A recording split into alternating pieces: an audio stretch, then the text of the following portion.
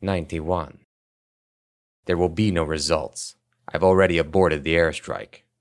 How dare you? Houseman started to roar, then suddenly petered out. He no doubt had remembered the powers that be that stood behind Richard. What do you intend to do then? He asked with barely suppressed rage. There is another viable way to salvage the situation. Make me take the fall? I don't think so. Houseman's voice shook with fury. Richard sighed exaggeratedly. You don't think so? It seems, Mr. Secretary, that Colonel Campbell is not the only one who truly believed he had any real say in this mission. What are you saying? I heard the sound of scuffling on the other end. Hey, what do you think you're doing? Get your hands off me! Houseman had apparently been restrained. It was exactly the same scenario that had played out during Campbell's arrest.